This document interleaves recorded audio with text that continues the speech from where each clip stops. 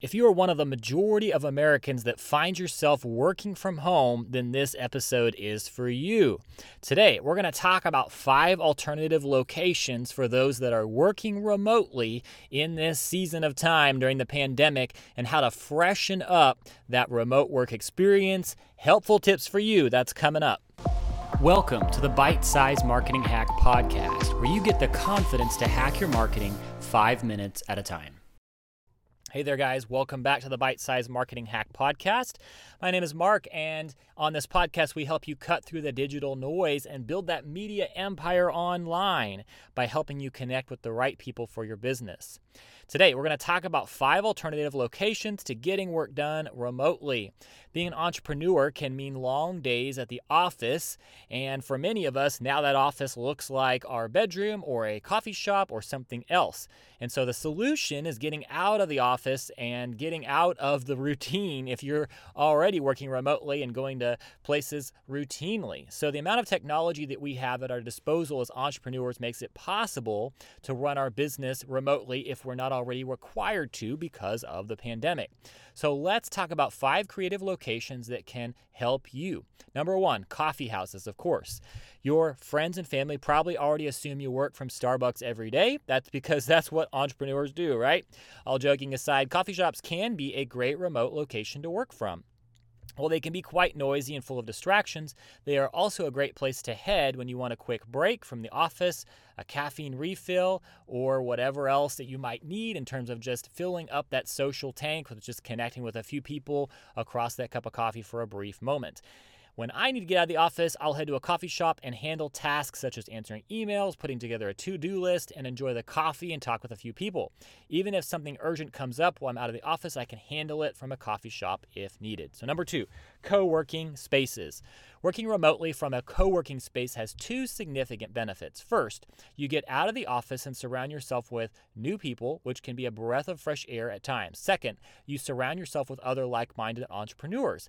This can spark inspiration and even breed business connections and relationships. Very key. Similar to a coffee shop, but in this case, you're really making sure that you're connecting with just the right people to help you in growing as an entrepreneur. There are co-working spaces popping up all over, and so there's a very good chance that there is one very close to your location.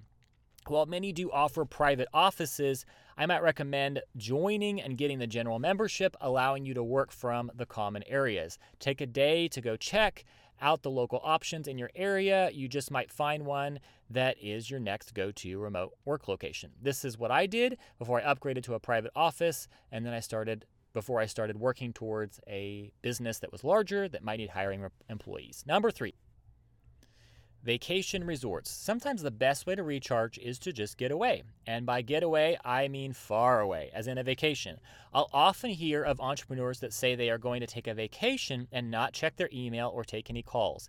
Guess what happens? They end up checking email, taking calls, and working the entire time. As entrepreneurs, it's hard to step away from our business fully, so why not go into it expecting a little to-do work? That way, there's no disappointment or resentment. Book a stay at a nice resort, schedule your day just like you would at the office, check emails by the pool in the morning, head to the beach for some sun, and some back to do a little more work time by the pool while eating your lunch. This can be a great way to get a break, but also keep up with all of those spinning plates that you must have as an entrepreneur. Number 4, outdoors. We technically work in boxes all day long, whether it be at our house and in our desk, or whether you are back at the office. And so sometimes it's nice to get outside and breathe in some fresh air. There are plenty of options, from outside restaurants that are Wi-Fi equipped to public parks.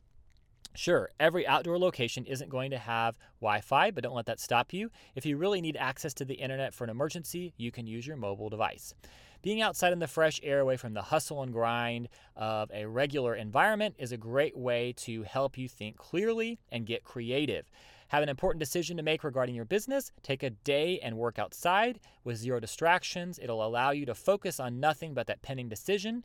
And so one of the ways that I have heard that works well for this is to take a notepad and pen, plan new projects, and just start with that blank sheet of paper. It can really help, and especially the tactile engagement of writing with your hand. Okay, so number 5. Other company offices, working from any company's office, whether you have a direct business relationship with them, a vendor relationship, or you're just friends with the owner, can be a great change of scenery. So with a new change of scenery, it can be inspirational. You can also pick up on some different office cultural aspects that can help to benefit your own business. And this can also help to strengthen business relationships with these companies and present you with new opportunities and introductions that could lead to more business. So if you bring coffee and snacks, they won't want you to leave, of course. So hopefully these are helpful as some ways to spark you into rethinking how you can liven up and freshen up your remote working should you be working during this pandemic. Or, of course, if you're back at the office, these are some ways to change it up day to day.